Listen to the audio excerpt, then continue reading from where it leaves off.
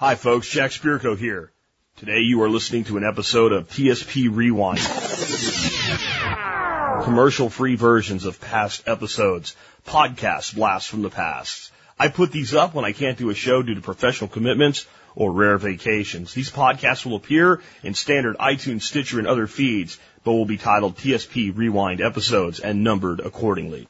And today, folks, we are rewinding back to February of 2012. This was originally episode 836, Understanding Multi-System Dependence, and did first air on February the 8th, 2012. As I was getting ready to put stuff together for this week where I'm occupied with TSP 2022, I got an email from somebody.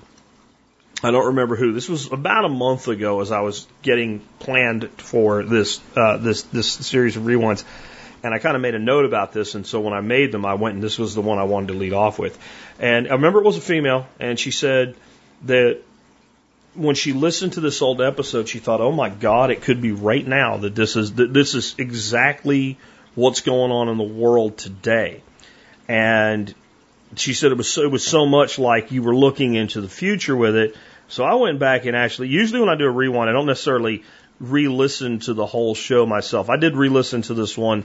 Again, it was about a month ago when I did, and I made a few notes about it, and I thought I would include them in your new intro here for you.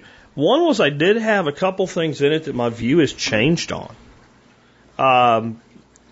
Big time would be my view on cars and debt as a whole. I was much more anti-debt Nazi, I guess, at the time that this was recorded.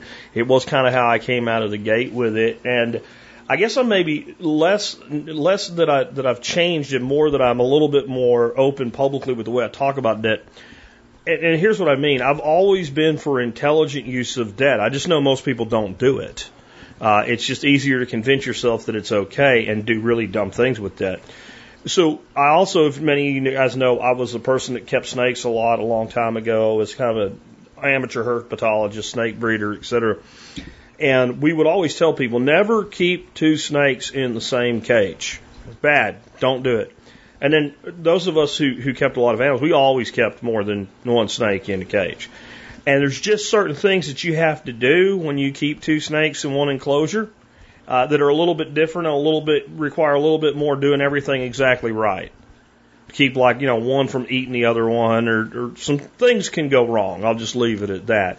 And it matters what kind of snakes, what breed of snakes, what size of snakes, and some other things.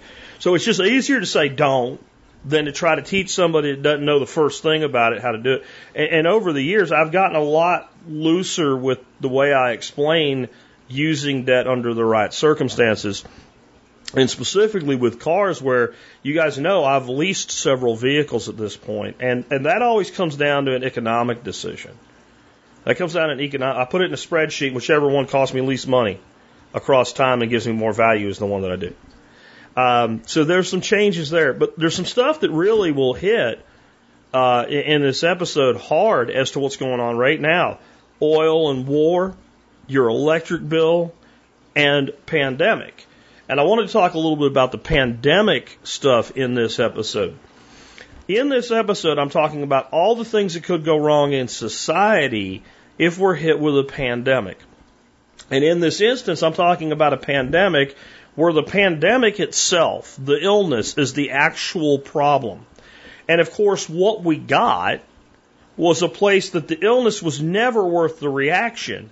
But because we reacted to our pandemic as though it had a high lethality rate, and the government lost its minds and went crazy and went fascist all over the world, shut down supply chains, did all the things that you might have to do in a real serious pandemic, we got the same result.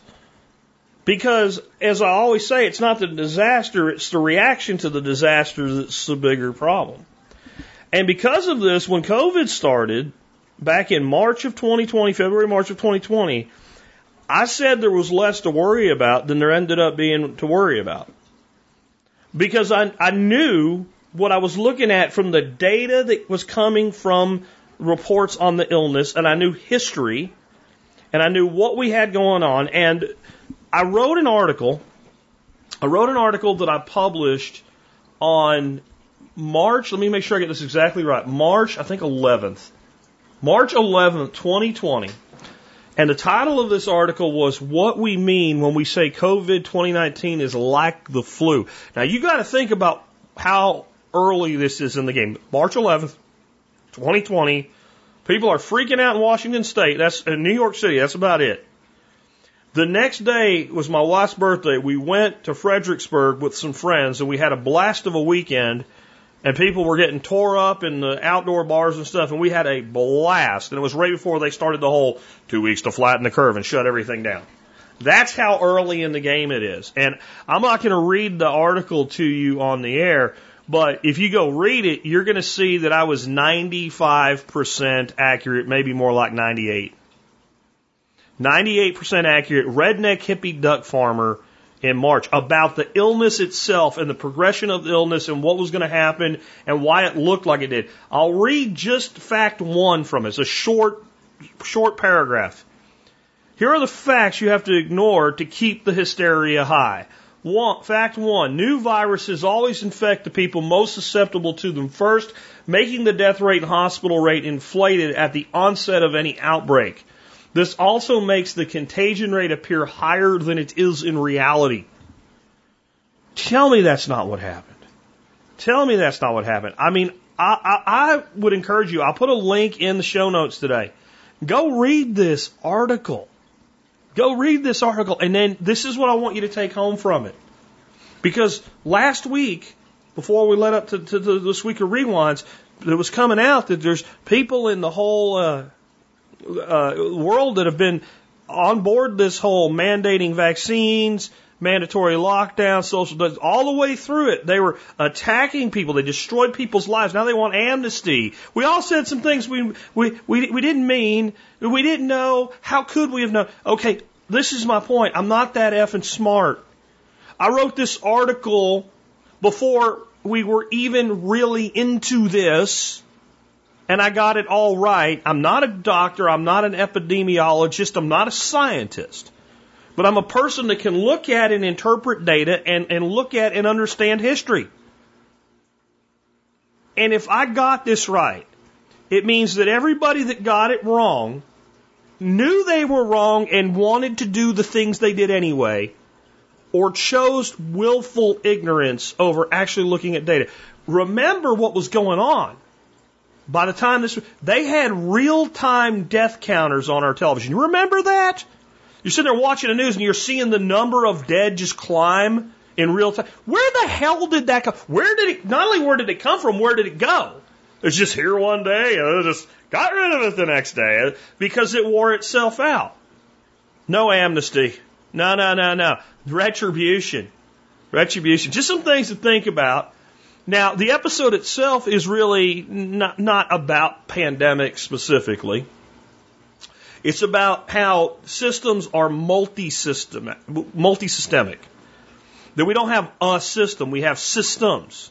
And in this show, we go through the financial system, the debt system, the distribution system, like fuel shortages and supply chain crunches, the energy system, the health system, the welfare system, and the military-industrial complex system. Yeah, I think this one's going to be pretty relevant to 2022, even though at this point it's over 10 years that we will travel to together in the past right now as we rewind back to February 2012.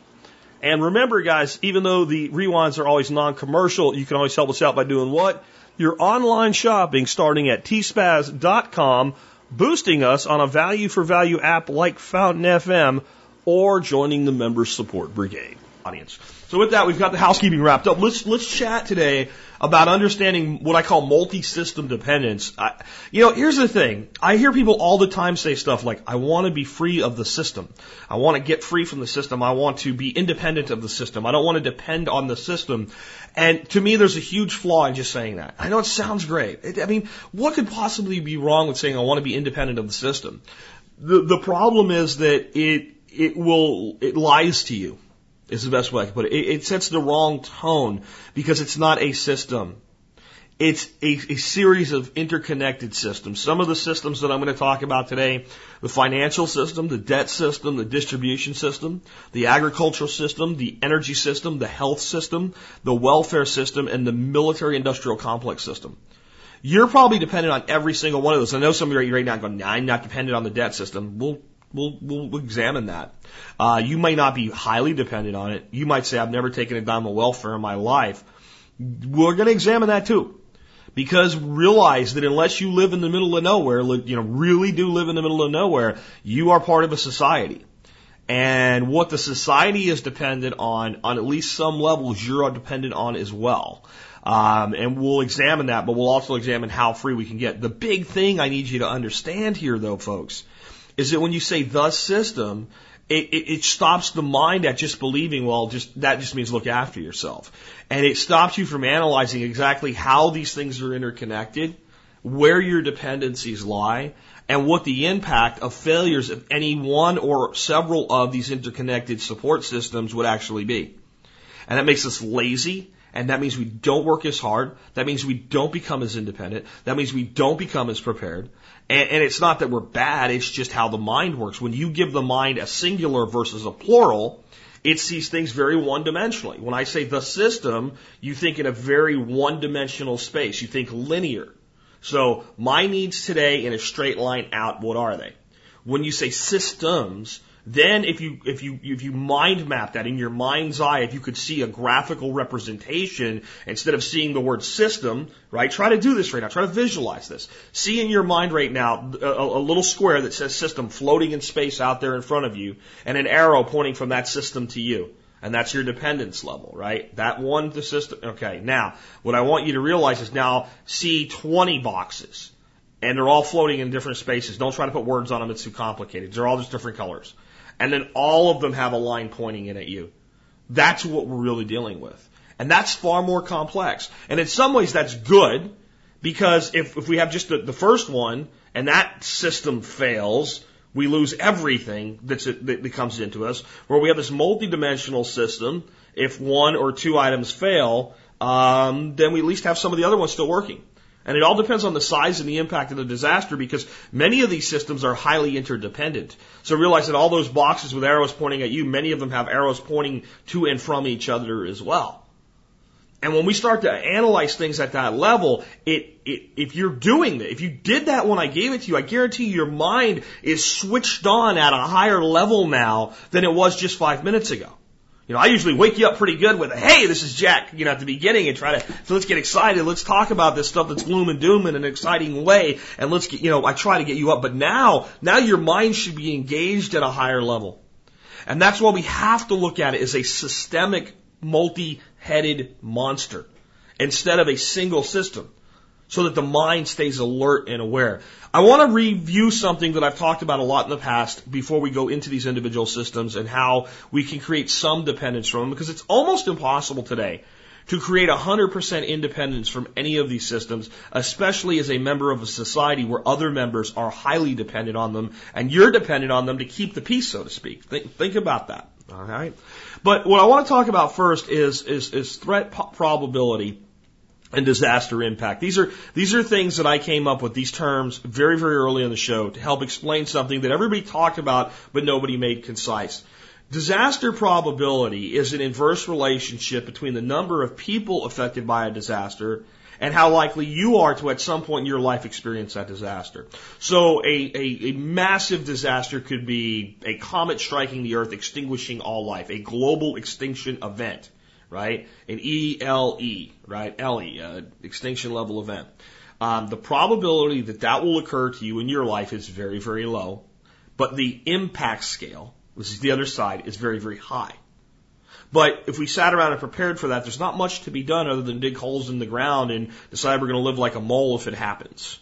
Now, the thing is, if we prepared for the ultimate global disaster, we would be prepared for anything else. And that sounds great, except it's very expensive. And it's not very practical. If we look at the other end of the spectrum, what is a disaster that affects one person or one family to where your neighbor might have empathy for you, concern for you, but it doesn't really affect the temperature of the water in their pool or their bank account? What qualifies as that?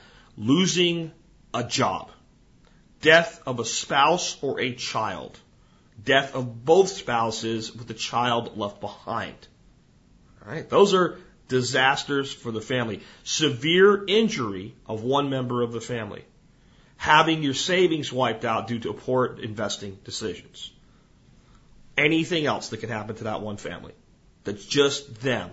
The probability that you will experience one of the things I've just said in your life is extremely high. Extremely high. Most people will. The only way you're not going to experience the death of a spouse is you go first. So in a two-parent household, as long as you guys stay married for the rest of your lives as you've promised, one of you will see the other one pass on. 100% guaranteed. So it's 50-50 that it's going to be you right there. That's just one thing. Odds that one of the family members will get fired during their life, very, very high. There's almost no one that can say that, especially a married couple, that neither one was ever fired from a job. Or if it wasn't a firing, it was a downsizing, or the company went tits up, or whatever. Almost everybody has dealt with a one-off level of this event. So these are the most probable things to hit us. They're pretty easy to prepare for, and all the systems we're going to talk about today, like the financial system, debt system, distribution system, they play into why it hurts you, but they're still there. They don't shut down. As we look at threat probability, then we move to like a neighborhood level. This is a localized storm. This is a localized flood. This is some type of localized disaster. The probability that's going to happen is a much bigger possibility than an extinction level event, or a global thermonuclear war, or a global conventional war, or the complete financial collapse of the entire global economic system, leaving it in total, complete decay with nothing left, the way that people fantasize about it when they write fan fiction, or an EMP. All of those things are less likely for you as an individual to experience than a neighborhood level event. As we move out in the impact scale and the threat probability inverse relationship, now we look at, let's say, something that is a county level or a city level or a town level event that's not just your neighborhood. The probability you'll experience, it's actually lower than you'll experience something like a tree falling on your roof. But it's actually quite probable. So those are our first three layers: the individual, neighborhood, small, regional. And then we move to a large, regional, national, global. That's how we move down that scale. So while if we prepared for a global event right from the beginning, anything further down the scale would be covered. It's not practical or affordable. If we start down on the easy stuff, individual and family, simple practical stuff, guys, insurance. Storing food. Storing food is huge for an individual disaster. Dad loses his job. There's 90 days worth of food in the pantry. We're not going to the grocery store till Dad gets a new job. See how immediately it pays off. The second you've done it, it pays off. If you haven't done it and Dad loses his job, it's too late to do that. So doesn't it make sense that we prepare for disaster in the order of probability? Because here's the reality. When we get prepared at the individual level very, very well, we button that up as best we can, and there are certain emotional components of that we just can't be prepared for. You can't be emotionally prepared to lose a spouse or a child. You can't.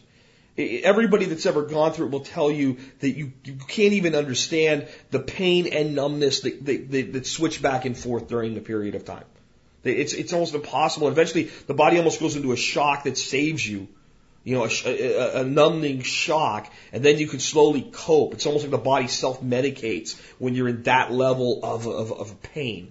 But we can do the financial planning, right? We can do all of the stuff we do as preppers as well, and we can have a more stable situation where if somebody loses a spouse or a child, that they don't have to go back to work a day or two later when they're not mentally prepared yet, that they can take some time off.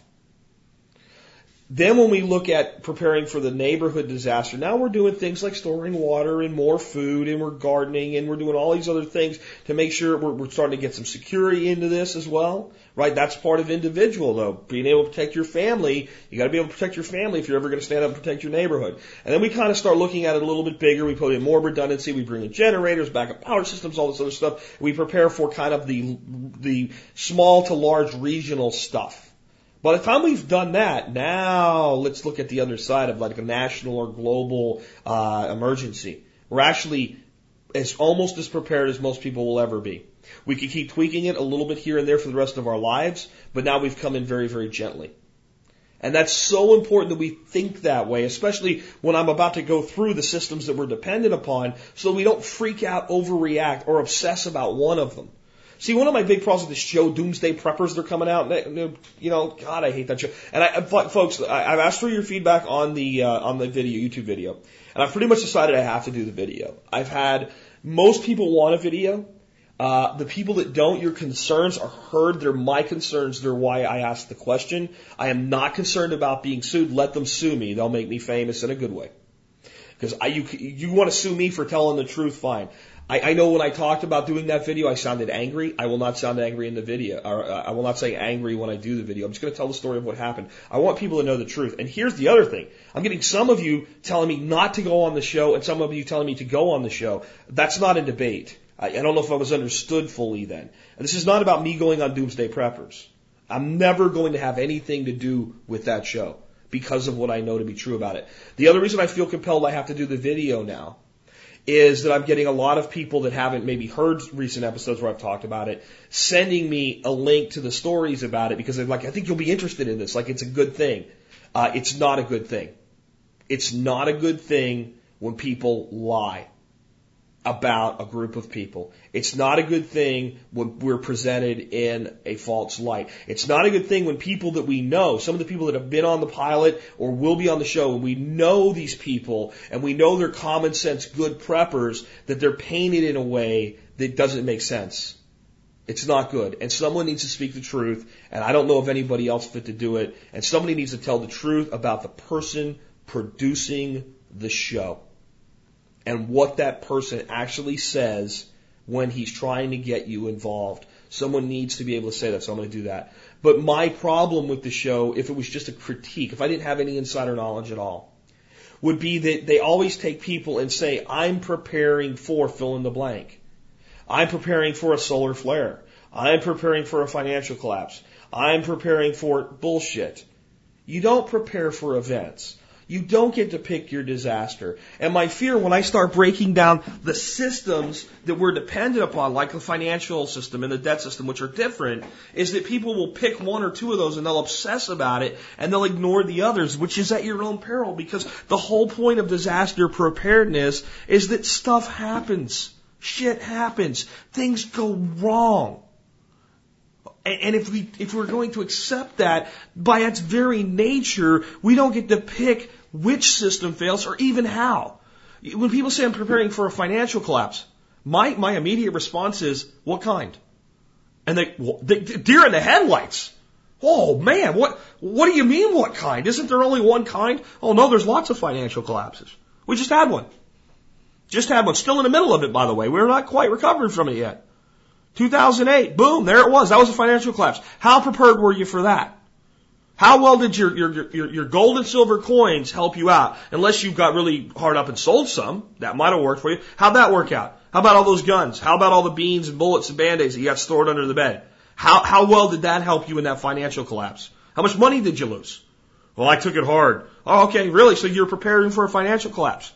If you were preparing for a financial collapse, when every indicator in the world was screaming, every alarm and whistle and bell was going, whoop, whoop, whoop, it's about to blow up, it's about to blow up. Why did you let your money sit there and get hammered? Well, I wasn't prepared, I guess. Well, you weren't.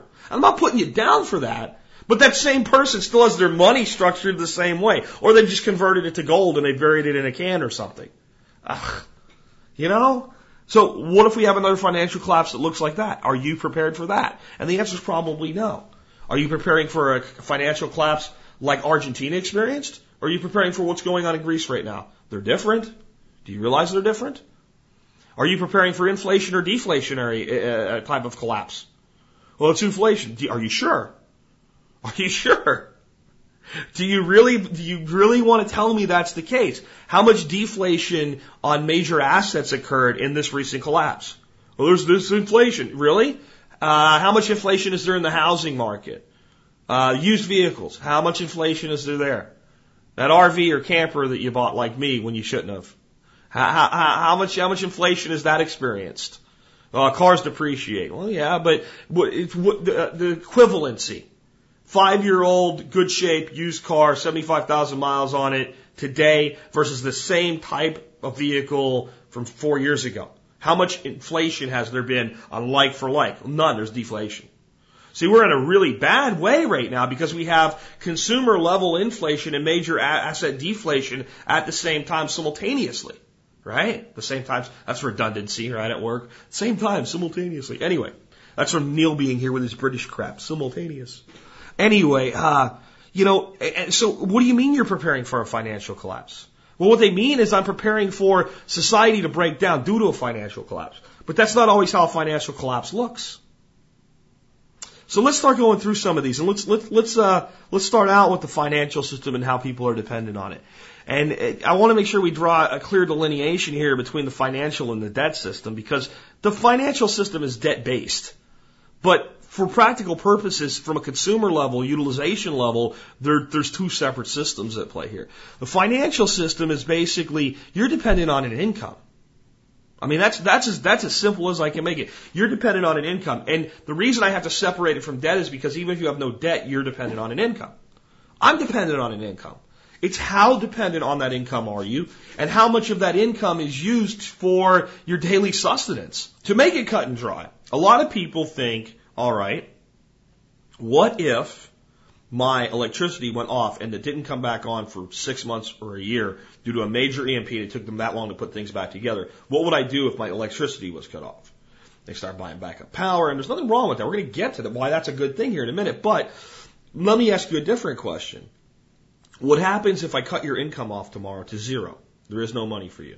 And what most people think is it won't matter because we're in a societal collapse because everybody else's income is gone too because it's a financial collapse. But what if everybody else doesn't run out of money? What if everybody else's flow doesn't stop? Isn't that what just happened? How many people, their flow was either cut down or cut off during this recession, but their neighbors' income didn't get cut off, so the whole road warrior fantasy bullshit didn't happen, did it? So when we start with the financial system, remember, order of probability. That's why I opened the show with it today. We've got to start there. What is the most probable way that the system will fail? Will it fail for everybody? Will it fail for my state? Will it fail for my county? Will it fail for my city? Will it fail for my neighborhood? Or will it most likely fail for me first? And the reality is you first. So when we look at our dependence on the financial system, what we should be saying is if every dollar were cut off tomorrow, how long could we go and maintain our current standard of living before we ended up on the streets or we ended up in irreparable damage? So if you don't have money to pay the mortgage on your house and you don't pay your mortgage this month, you will not be evicted on the 31st day, the first of the next month. You won't be evicted probably by the end of the second month. In some states, you might be looking at being whipped out within 4 to 6 months. In some states, it might be a year. But at what point has the mortgage gone underwater enough to where you can't fix it anymore? Even if you got your income back, you can't fix it. Even if you get your income back and some money, the bank's like, we're in proceedings now. We don't want you to fix it. It's done. And now you're out of a house and you can't buy another one. You have to look at things critically that way. And if the answer is, if you can't go at least 90 days, then almost everything else that you should be doing as a prepper gets tabled until you can. Now, there's little inexpensive things like documentation packages and inexpensive things that can help you out, and start copy canning and have some food, because the food is as much a reserve as the money is. So anything that creates a reserve that extends that time off the financial system is okay. So I don't care if you have enough money to buy 90 days worth of food, or you have 90 days worth of food and enough money for everything else. I actually prefer the second one. So we can do things like store our food, and we don't have to go out and buy Mountain House. We can buy the food that we eat every day so that when Dad loses his job, Jimmy can sit down and have macaroni and cheese still, if that's what you want to feed your kids. I don't like feeding kids mac and cheese, but they like it, and I understand why you do it.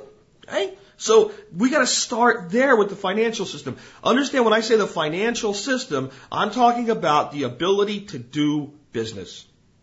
Credit is highly tied to that in our economy. Credit creates the money, But for you as an individual, it's about a cash flow situation. How much money has to come in? How much money has to go out? How do I create a delta in my favor instead of in the favor of somebody else and avoid credit and avoid debt? That's how you avoid debt. How can I live without debt? You spend less money than you earn. As soon as you do that, you can live without debt. There's some practical considerations like a mortgage on a home.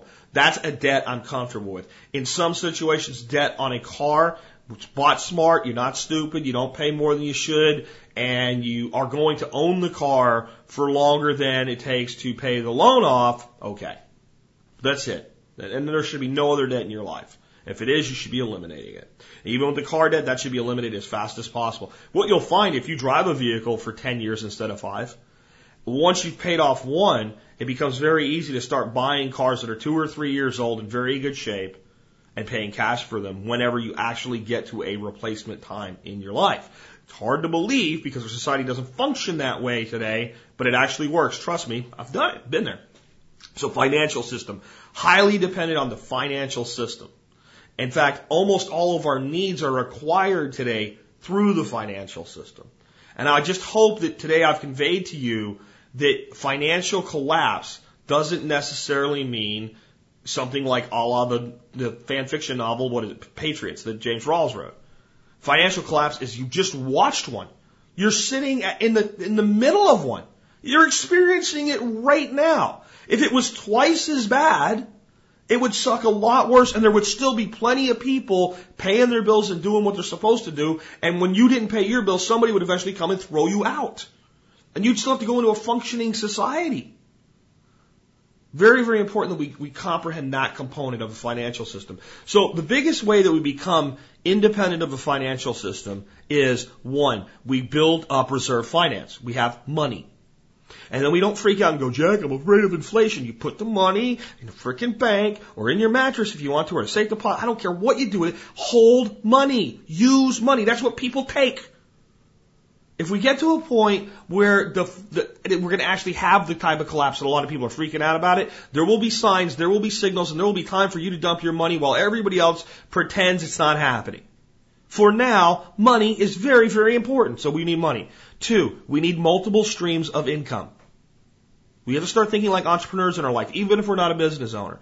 What can I do to create a positive cash flow situation in any scenario that I can come up with? That's another one. Number 3, we need to reduce our spending and our expenses. We can spend lots of money if we're eliminating debt. Once the debt's eliminated, that money that was being used to eliminate debt needs to go into generating reserves. This is how we get financial independence. We get it by creating wealth. And wealth means we invest the money into systemic things that support us so that we're independent from the system. Wealth is we have systems that produce income for us. Wealth is we have a surplus of income and a reserve. That's wealth. All the other crap that you've been convinced is wealth, having the Mercedes and the yacht, that's not wealth. That's a very wealthy person choosing how they spend their wealth. Wealth is defined this way. How many days forward can you survive if your income's cut off? How much wealth do you have? That's how you build wealth. The next one is the debt system. Now, the debt system creates massive dependence, and it makes developing financial independence almost impossible when you use debt, especially at the consumer level. Debt in a business has a place when it's properly managed and run because the business itself is building asset value. It's just like a house in some ways. That's why I'm okay with debt on a house. Debt on a house can be leveraged properly and sanely to acquire ownership of something you otherwise could not own that actually has lasting value, right? So when you go out and you buy an iPod on credit and 3 years later it's outdated, obsolete, and nobody at the pawn shop even wants it for you, it's not an asset. It's not an investment. But a home, how many 30, 40, 50-year-old homes are still quite serviceable and people still live in them and love them? There's homes that are 80 years old that people would rather buy than homes that were built yesterday because they're built with that solid build that they did 80 years ago. They're built with oak instead of pine. So a home makes sense with that.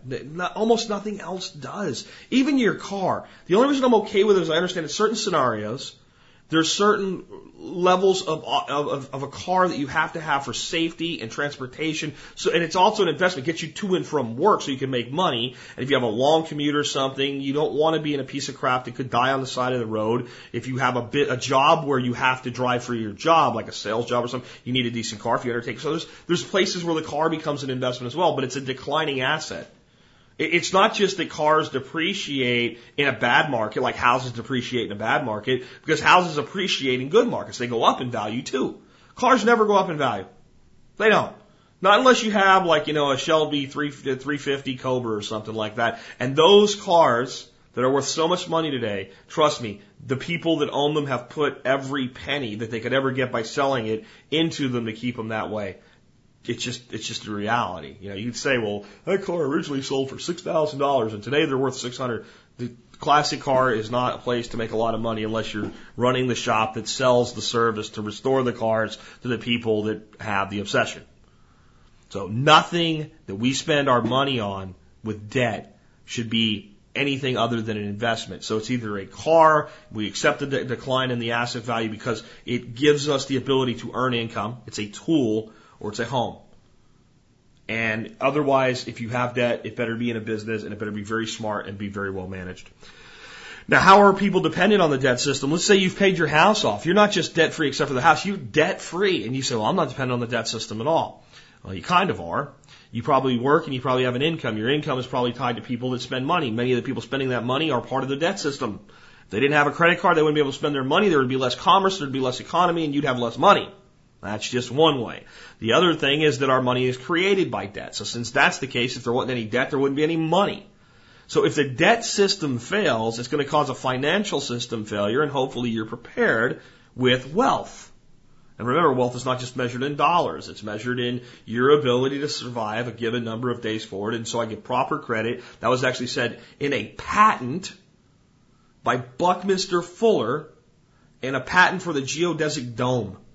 Right? He was a kind of a weird, obsessive genius, and he would put things like that really, and I guess maybe that made sure that it was forever credited to him or something, but it's the ability to survive forward. The next system that I think people just kind of gloss over is a distribution system. I want you to think about this. If you eat a salad tonight, and you go out to the store, and I don't care if it's organic or not, and you buy lettuce, especially in the summer when it's harder to grow lettuce in the United States versus now when this is a good time for lettuce growers. But if you go buy it in August when it's blazing hot, there's a good chance that lettuce came from somewhere like Argentina where they have winter when we have summer. And some little guy in Argentina owns a field and runs a farm, and he has a bunch of people working for him. And then, Jose, we'll just give a person a random common Hispanic name, goes out to the field and picks lettuce. And then he gives it to, I don't know, Dan. No reason there can't be a Dan in Argentina who drives a truck and trucks that lettuce up to an assembly point, and then it goes to a major distributor in Argentina in a big warehouse with lots of other lettuce from lots of other growers. And then it goes on a plane, and then the plane flies thousands and thousands and thousands of miles and lands somewhere like Dallas, Texas, or Los Angeles, or somewhere, one of the many big giant international ports of call to bring lettuce into the country. And then it goes into a major warehouse distribution system, and it goes into trucks and trains and maybe more planes and gets distributed all across the United States into local warehouses. And then from that local warehouse, it's distributed to your grocery store. And then you think, well, that's the distribution system. That is pretty complex, and there are a lot of places where we could have failure. Like if Argentina completely financially collapsed instead of partly financially collapsed, maybe they would be keeping their lettuce and we don't get any. So that could go from all the way from the beginning, and anywhere in the middle could fail. But there's another part of the distribution system.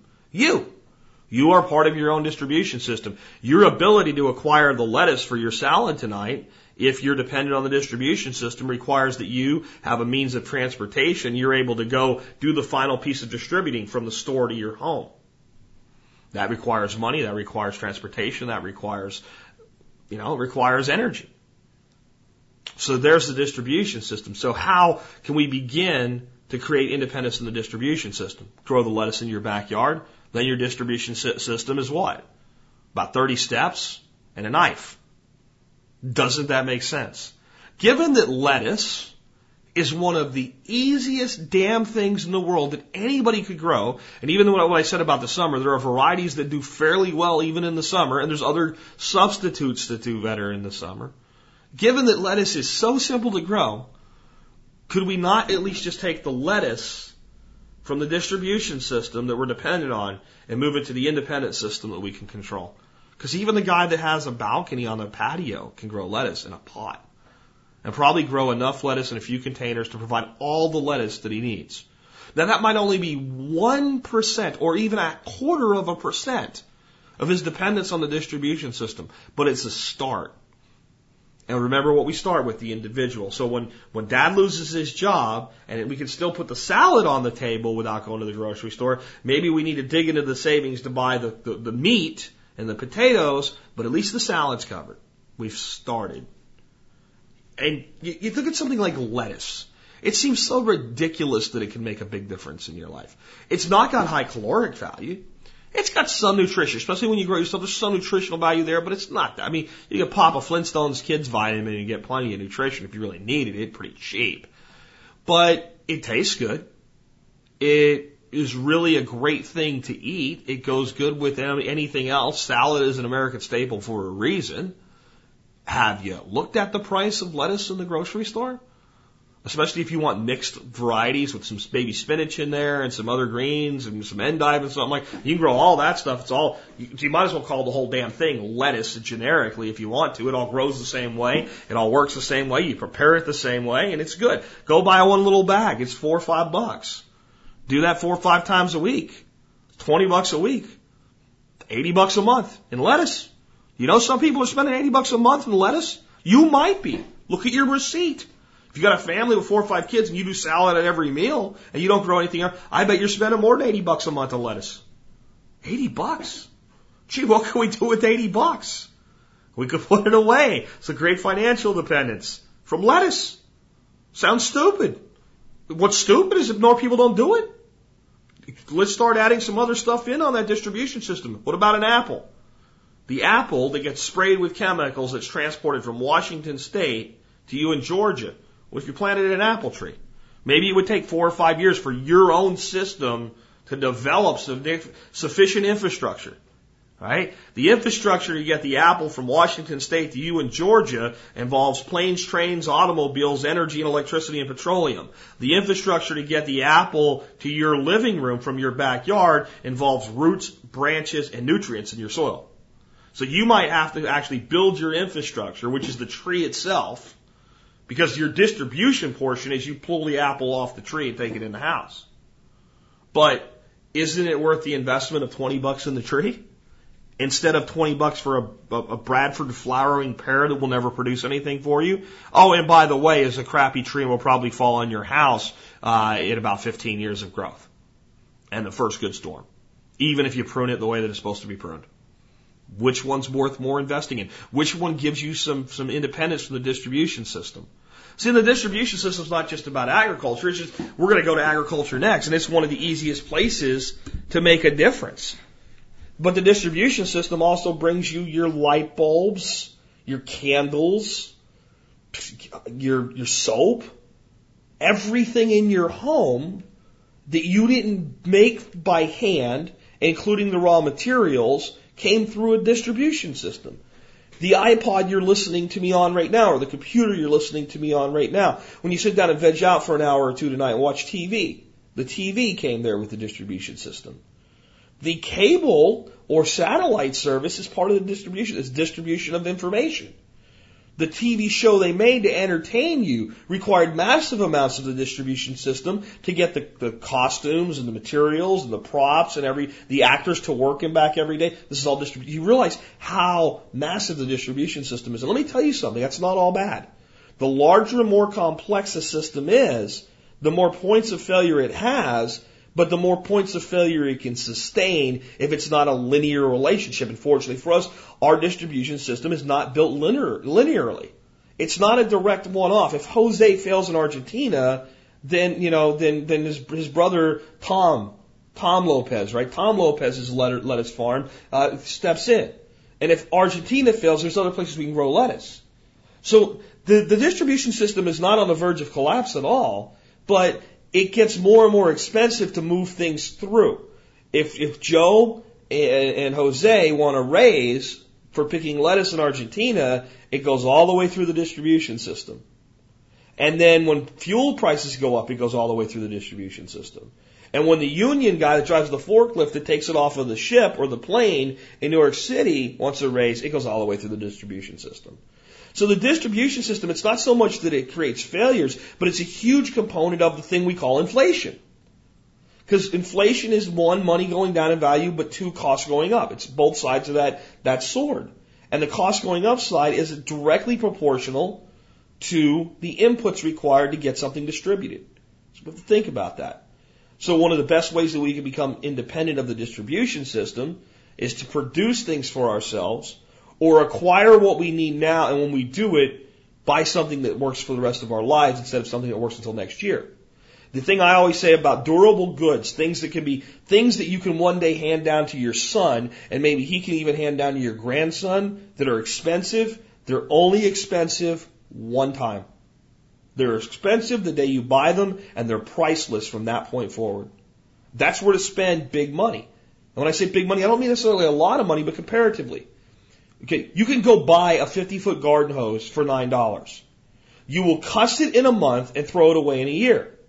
You can go buy a 50-foot garden hose for $70 that as long as you take it in or keep it on a coil or something like that, you'll be able to cut a piece off and beat somebody with it 70 years from now. It's up to you. One's expensive once. One creates a recurring expense over time and doesn't do the job well. And a hose is just an easy example of that. That's where I talk about always be frugal, never be cheap. Cheap is always expensive in the end. Frugality pays dividends across your lifetime. So be frugal, not cheap. That's one of the best ways to start to develop independence from the distribution system. The next one is the agricultural system. And I've already explained it pretty well, but I don't think that, I want to start now examining how you're dependent even when you're not. Okay, so the agricultural system feeds people. So if there were agricultural systemic failures that reduced the amount of food that was available significantly, to where people were really hungry in America, not just because they didn't have money, because the food wasn't there, but you had lots of food in your backyard, don't you think you become kind of a target? I'm not saying that. And then people say, well, I don't want a garden because, shut up and grow your food. All right? Really.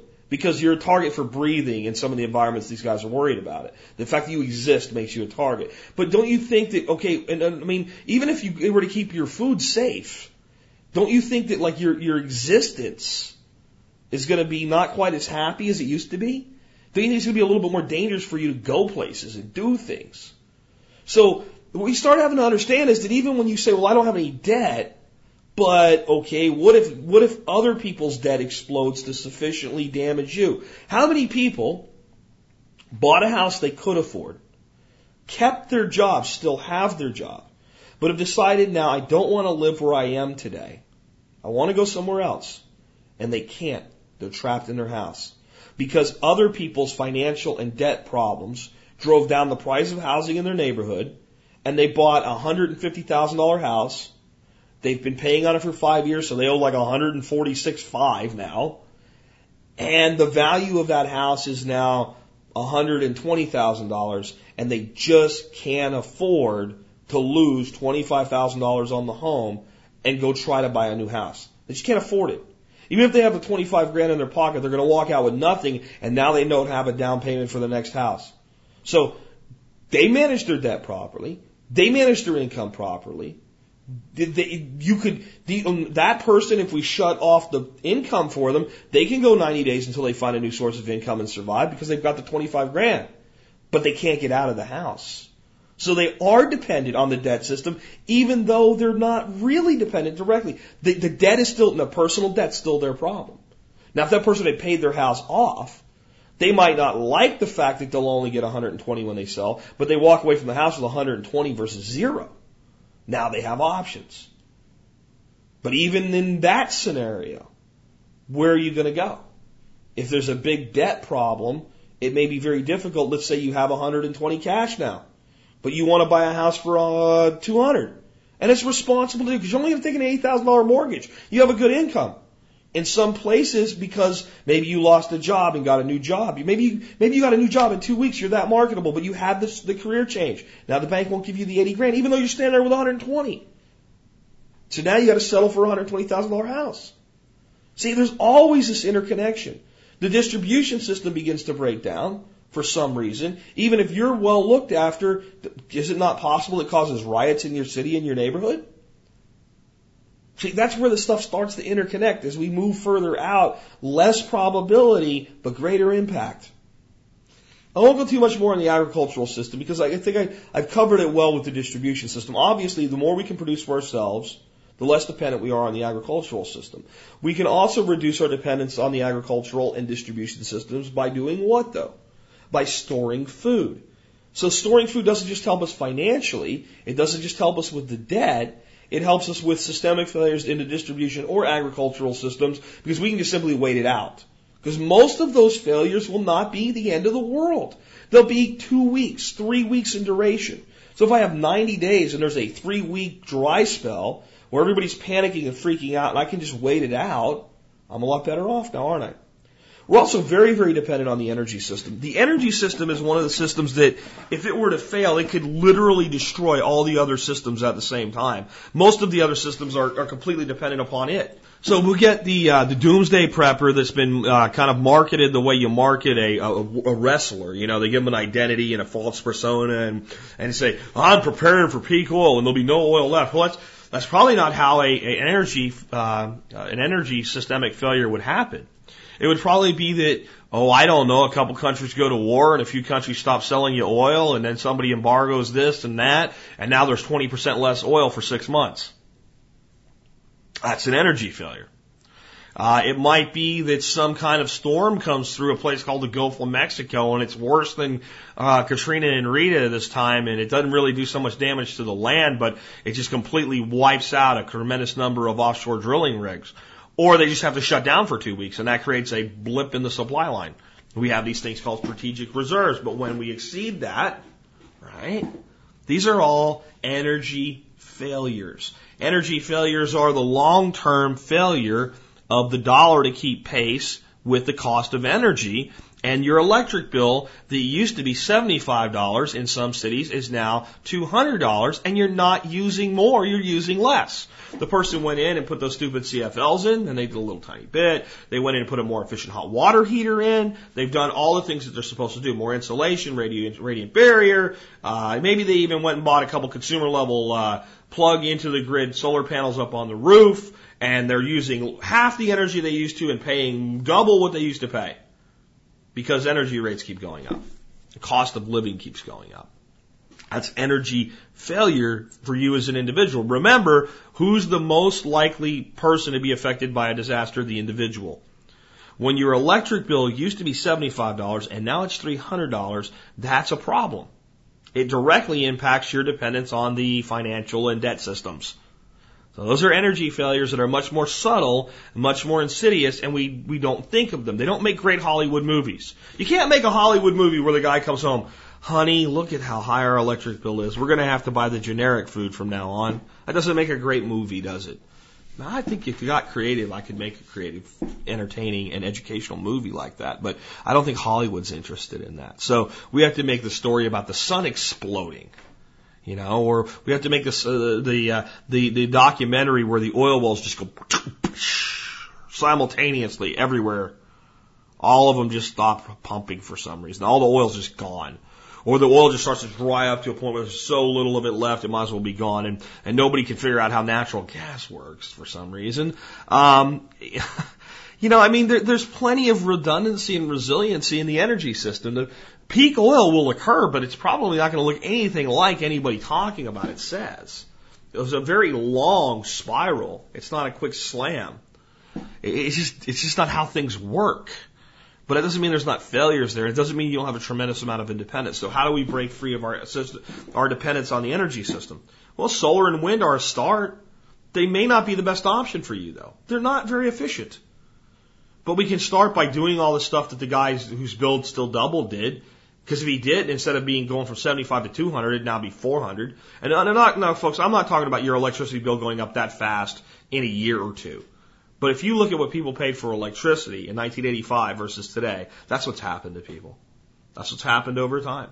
Hey, those guys that go out there and work on those poles and risk getting electrocuted in a storm, they need to be paid, and they need to be able to afford all the other things that went up. So they get a raise, and the cost of delivering the energy goes up. And guess what? And power generation, oil exploration, all of this stuff, it adds up. They don't just raise the prices because they want to. I mean, in some areas that's what they're doing, but the reality is in most places the reason prices go up is there's no other choice. The value of the money declines, the cost has to go up. That's how the economy runs. It's designed. Your government and your Federal Reserve, which are not the same thing, I won't go into that today, but they're not, want inflation. Do you know they want inflation? They need it. They need about 2% steady inflation rate. That's their dream. That's their nirvana. You know, that's what they fantasize about, is a perfect 2.1% inflation rate. I guess everything going in the right direction. Devaluing the money, devaluing the debt the government holds, screwing the American people with a backdoor tax. The inflation tax is the most insidious tax out there. They need it. Well, that means that you're going to pay more for energy and everything else that goes with it. And as energy goes up in expense, so do all the other costs of all the other systems. And then the energy system is something you're completely dependent upon as well for the stability of society. Let's say you did it. You built the Earthship with everything, and you have your batteries and your solar panels and your efficiency, and you are zero dependent on the energy system. That's great. That's a wonderful way to live. I hope to be there someday. But that doesn't mean I'm not dependent on the rest of the energy system. Let's say you have a solar-powered car. You've souped up a golf cart. It takes you where you personally just go, I don't give a damn.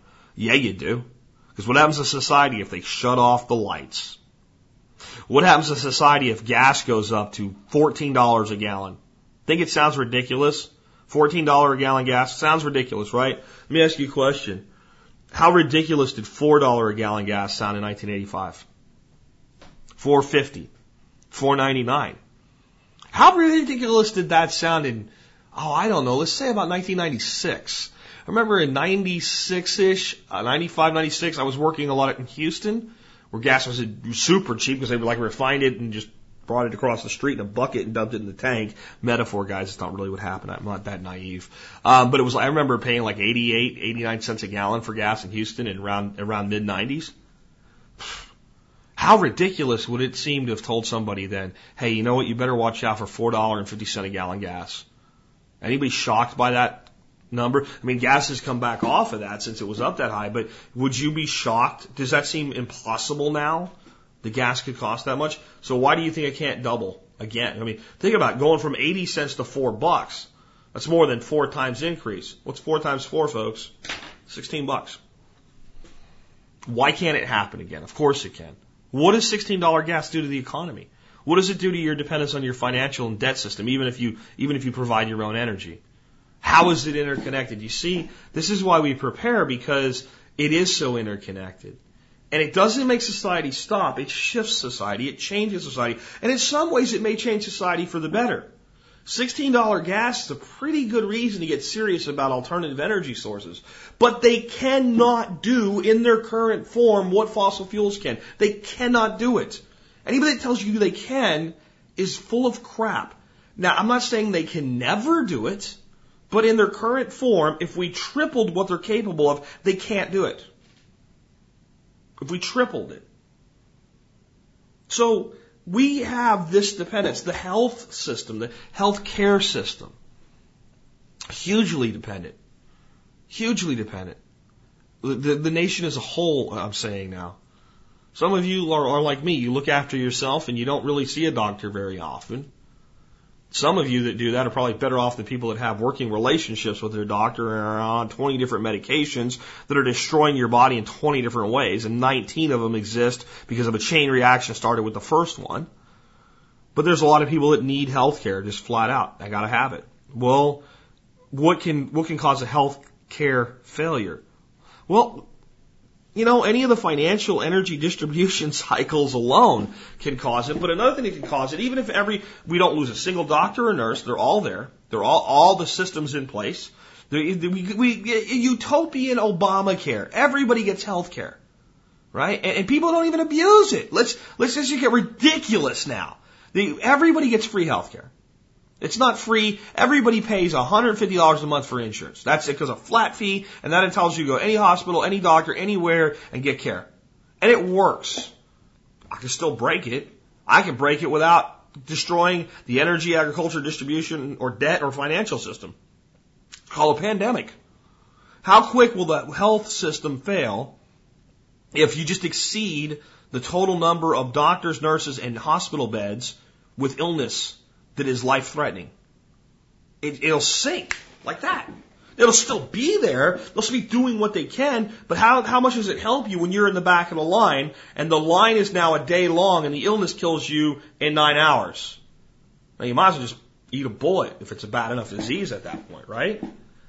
Now, that's the extreme. But we need to look at both the extreme and the mundane if we're going to be properly prepared.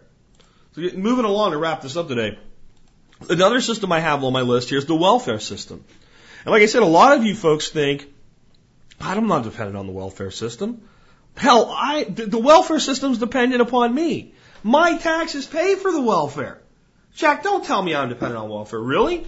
In Atlanta last year, there was a hiccup with food stamps. And the people on the food stamps went 48 hours without getting their food stamps. They weren't told you're never getting your food stamps. They said there's a mistake. We'll give you your food stamps on Wednesday. They almost rioted. They were gathered around and they were screaming, "My child needs to eat today. Come on now." Right? I'm already giving you free food. You can't keep a couple days of food in the house? They almost rioted over a 2-day delay in their food stamps. I'm not saying the government didn't screw that up. I'm just saying, what does that tell you? What would Los Angeles look like if people that were on welfare were told, this month there isn't any? We've had a financial failure nationally to the point where we can't print the welfare checks. You're just not getting it. We'll get it to you next month. But that month has never come. You're not getting it back. This is what we have to do to get by. You're just going to have to survive for a month without it. Think Rodney King riots sunk L.A.? What do you think L.A. would look like in that scenario? How many people would snap their gasket? And what if it wasn't just L.A. and L.A. County that couldn't pay welfare for a month? What if it was nationally? What would that look like? Now, is that likely? No, because they'll just print the money and give it to them. I mean, that's the reality. They'll print because they know. But if the welfare system does begin to fail, what does it do to society as a whole? I think that's a lot more likely to create Mad Max than a solar flare. People will go nuts because there are so many people in various aspects of the welfare system that have been multi-generational on welfare for so long, they look at it as being paid. They think it's their job to be on welfare. And I'm not putting down individuals here. I'm putting down the system that created this. I mean, the reality is the welfare system needs to be completely deconstructed. Welfare reform under a Republican Congress and Bill Clinton was a decent start, but it really, really failed to go where it needed to go. And today there's more people on this stuff than ever. And if you're on some sort of assistance, I'm not putting you down. 1 in 7 Americans are on food stamps today at some level. 1 in 7. What happens if all of that gets cut off? There's a high degree of dependence there, even if you're not directly dependent. Don't get me wrong. I'm not painting a hopeless picture. I'm telling you, if you have a good financial stability, good debt stability, you've reduced your dependence on the distribution and agricultural systems, you've got some energy independence going on, you can afford what you're buying, you take good care of yourself, you've got good health, and you have either money or insurance for the health care you need, and the welfare system fails, you are definitely better off than the other people around you. But you still got a problem, don't you? And then the last one's the military-industrial complex system. And this is where I think people don't really understand how big of a component of our economy the military-industrial complex is. I'm not talking about Army, Navy, Air Force, Marines as a unit. That's a huge piece of it as well. But I'm talking about the people that build all the stuff that they sell to those departments. The guns, the missiles, the bombs, the airplanes, the trucks. That industry is the single largest industry in the world. And I think it's bigger than it needs to be. I don't think we need to spend $800 billion a year on defense. And I'm not sure what the new number is, but it's probably about that. I know the last time I actually researched it, it was over $600 billion. We outspend every other modern nation in the world combined on defense. But let's just look at it this way. Let's say that we all came to our collective agreement and said, yeah, we need to cut that back. How far do we cut it back before we plunge the nation into a recession? You think the automotive industry is going up, going down anyway, helped cause and fuel a recession and make things worse? They pale in comparison to the military-industrial complex. So it's a two-headed monster then, isn't it? The bigger we make it, the more power that it has, and the smaller we make it, the more we have to figure out what to do with the people that no longer work there. They're going to work somewhere else. What are they going to do? Think about it this way. I talked about fast food recently. Let's say we close down every McDonald's. How many independent business owners does that put out of a job? How many employees does that take away? Now, it's not necessarily saying that like McDonald's is great or anything, but they employ a lot of people, don't they? Walmart. Everybody thinks Walmart's evil. Largest single employer in America, Walmart. Largest employer in America, Walmart. Employs more human beings than any other single company in the nation. Over 1 million. Oh, Walmart's evil. Let's go back. How many people that work at Walmart are qualified to work in that little shop that we nostalgically wax about, that have enough knowledge to bring that back? Very few. That's a problem too. But we really have to think about the fact that there's these major sources of employment, and the biggest one out there is the mill industrial complex. And it enables Walmart. It enables McDonald's. It enables Joe's Drug Emporium. It enables Joe the Plumber. Because when you are a business person, one thing you have to have a successful business is customers. And those customers don't pay you with looks. Right? They don't have good, hey, you're a nice looking guy, let me fix your sink. Doesn't work that way. You can't turn around and go, yeah, electric company, I'll pay my electric bill with the looks that were given to me by Frank when I fixed his sink. No, you need money. Well, Frank has to have a job, so he has money to pay you. I know this sounds basic, but it's so easy to look at these big companies and big things like the mill complex and go, oh, we got to get rid of that, without understanding the consequences of that. Let's cut government spending in half. I'm all for it. Do you know what it's going to do to the economy? Long term, great things. Short term, terrible things. We have to make transitions. We need to be making transitional plans. And I think that's the biggest reason that we're so dependent on these systems. There is no comprehensive transitional plan in place to move society to another layer, because all the people that are controlling the system now don't want transition. They don't want a new job. They don't want to lose the money they have. They don't want to lose the control that they have. And they're all holding on to it. They're actually holding the progress of society back. That's why the best way to progress forward today, make your own way and the others will follow, folks. Create your independence from these systems. Grow your own food. Produce your own energy. Provide your own security. Live debt-free. Build up your financial reserve. Create your own little fiefdom, right? Your own little kingdom. This is my freaking kingdom. This is the land of Jack Spirkoville, and if you don't like it, get the hell out. That's how we have to live our lives. I will live beside you. I will live with you. I will work with you. I will embrace you as my neighbor. I will help you when you fall down. But when it comes down to it, I'm calling my shots, and if you don't like it, tough shit. We used to have a word for people like that. Do you know what we called them? Americans. That was the America. That was the American in 1900. That's how most Americans were. I am independent. I'm self-reliant. I'm highly self-sufficient. I am part of society by choice, not by need. And I contribute to society by choice, not by requirement. I am not a prisoner. I am a free man breathing free air on free soil. That's systemic independence. But you have to see the monster for what it is. Both its good and its bad. I think it's great that my friend came into town, drove a truck built in Detroit by Chrysler Dodge. Came up to my house, drove up a road built by government, put fuel in a truck that was pumped out of the ground somewhere in the Gulf of Mexico probably, and sold to him by Exxon. arrived at my home, got in my big diesel, that was a big diesel Ford, rode with me up to my office. I think it's great that when we went home, we stopped and we picked up a bottle of wine from France and a bottle of wine from Spain and went home and had a couple beautiful bottles of red wine, sat around the table and talked business and friendship. And that this system that I'm calling a monster enabled all of that to occur. I think that's a wonderful component of that system. I think the system isn't the problem. The way that we plug into the system like Neo into the Matrix, and we are allowing ourselves to be milked like cows by government and taxes, and chained to a floor by employers because we do it mindlessly, is the problem. That's what makes it a monster. It's designed to put you to sleep. You can use the system, but you better stay awake. It's like a donut.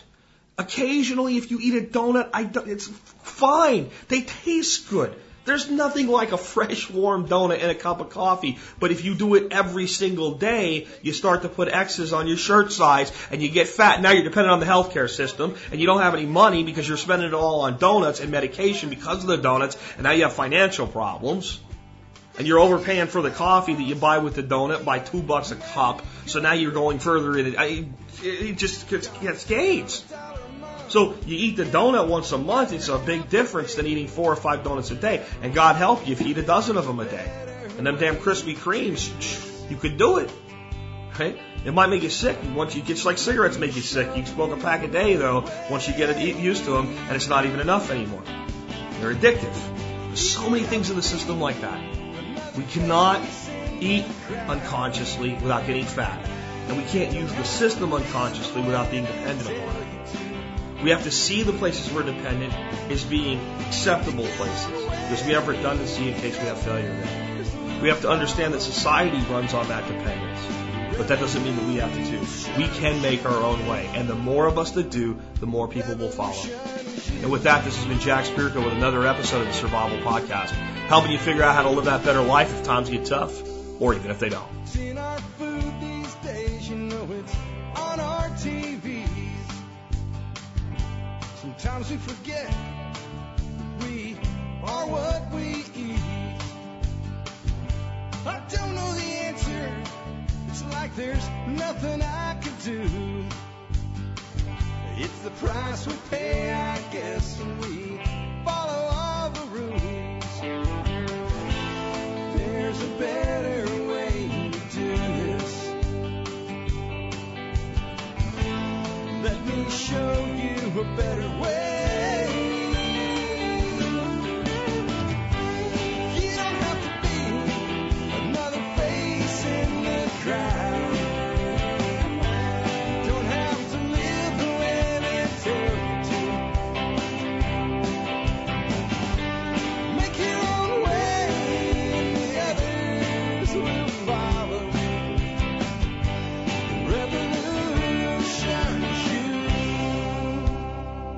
Revolution is you.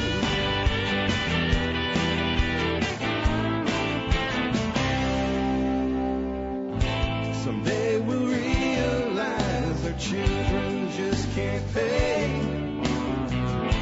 'Cause nobody up there cares. They're living for today.